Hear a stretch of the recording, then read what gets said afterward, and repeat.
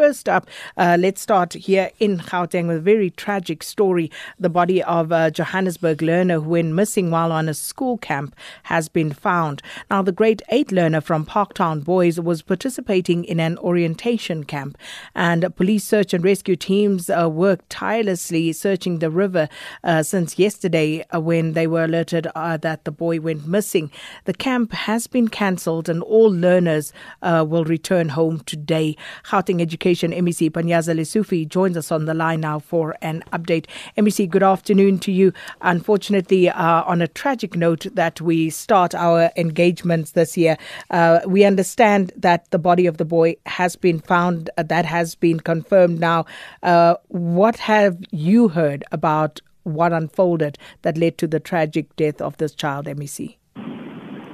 Thank you so much, Sakina. Indeed, on the tragic day, we've just left the scene with the family driving back to Johannesburg.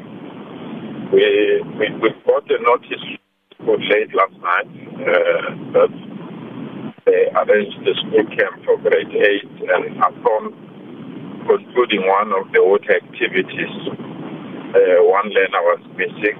We alerted all our emergency services and we drove to the scene during the early hours of this morning. As you said in our intro, the rescue was suspended because of light last night and early this morning. The divers went there and unfortunately they retrieved the body, and we had to then take the family to the site and then allow the police to conclude with their investigations. But we are all devastated.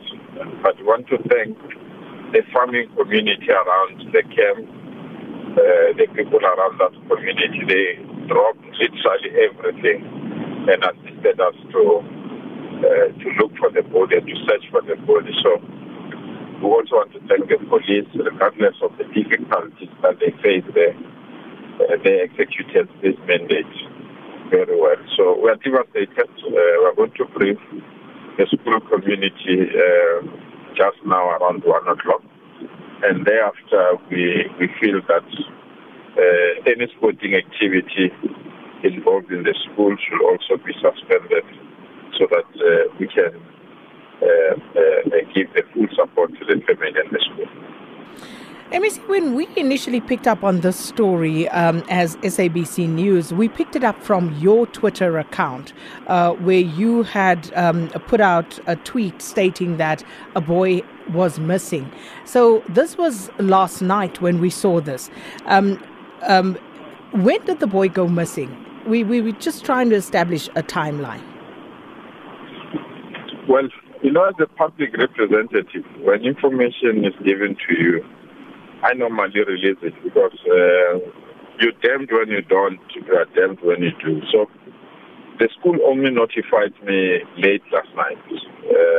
I don't know the exact time, but I think it was around just after 10 o'clock. And when I received that message, I instructed the school to notify parents and also the HOD to notify our stakeholders so that people are quite aware.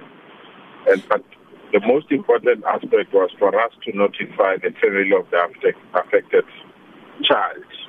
And when the school confirmed with me that they've checked the family and they've managed to arrange transport for the family to go on site, that's when we released the information in the platform that you quoted.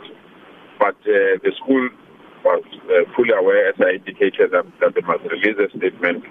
And our HOD was fully aware because it's the one that briefed me. And that's how we work in the office, that information of public significance need to be communicated as well. But we already started to get inquiries because when the child went missing... when did the child go missing, MEC? 2 days ago. So the child went missing on Wednesday, but you were only informed yesterday? Around 10 o'clock, yeah. Last night. So what was the school's explanation to you as to why it took them so long to inform you or the parents? To be quite frank, Sakina, that's the part that we still have to investigate because our mandate was just for us to get the body or to get the child. I know there are those kind of misinterpretation or lack of information, I must say. But the entire morning, I joined the rescue team. We went into the river, so we not had an opportunity to interrogate the report of the school. But the police themselves, they said there are things that they have observed, and they will want to interrogate some of the learners there, and also to speak to some of the educators. So the police will also compile that information, and naturally in this kind of things, we also appoint an independent person to investigate on our behalf. So we'll get that kind of information. But indeed, the incident happened on Wednesday. The department was only notified late last night, and we drove overnight to come to the scene. And we saw pictures of you there on the scene there, MEC, but we understand this was a team assignment. Were you able to speak to other children who were in the same group with the deceased learner? I don't know, fortunately or unfortunately, when I arrived at the scene, our psychosocial team was counseling learners and were loading them back to the transport so that they can go back to Johannesburg. And I felt that I must not interfere with that process. It was quite an emotional process, and I could not speak to them. So I didn't interact with the learners. I'm only going to interact with the learners now as I arrive in Johannesburg. Well, MEC, before I let you go, also just to speak to some other issues with regard to your portfolio here in Gauteng, the placement of learners. We've seen in several areas where parents are unhappy, saying that their children still haven't been placed and complaining about the online registration system. So how is that going? What percentage of learners have already been placed? Let's make it clear, Sakina, and thank you so much for that question. Every parent that applied on time, all those parents were placed. There's no single learner that was not placed. What we are dealing with is that parents preferred a certain school which was full and oversubscribed.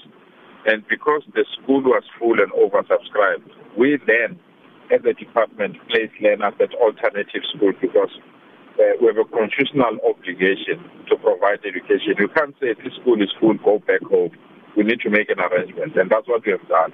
But majority of parents have rejected those alternative placements, and that's what we are dealing with. And we really believe that in the next 10 days or so, we'll attend to those things. But those that applied late, because there is no luxury of choice.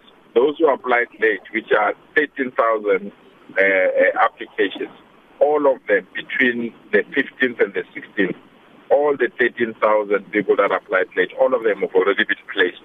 It's up to them to submit the relevant documents to the schools, and the school will admit them. So I really believe that by next week, between Wednesday and Friday next week, the entire process will be finalized. And we'll check back in with you. And just a final one on the burning of schools. 2 in the Vaal, 1 in Everton just after New Year's Day. Then there was the one earlier this week in Sebokeng. And there was another fire today in Protea South. Can you give us any update on those, MEC? It's clear there is a syndicated work because all this burning of schools, they are targeting one area where we are storing our textbooks and our stationery, including our ICT equipment. So we've asked the police, and they've since agreed that they must consolidate all this investigation into one docket, because it's quite clear there is a syndicated play, and we are hopeful that the police will want it. But this is devastating as well. It's just a major setback to our friends, Sakina. The investment, the energy, and the resources that we are planting in our schools, we can't allow people to behave like this. And this thing has been happening for quite some time, and we are really asking the police to step up to their act and also ensure that they arrest these culprits, because it's continuing unabated. MEC, we'll leave it there for now. Thank you so much for your time. Gauteng Education MEC Panyaza Lesufi.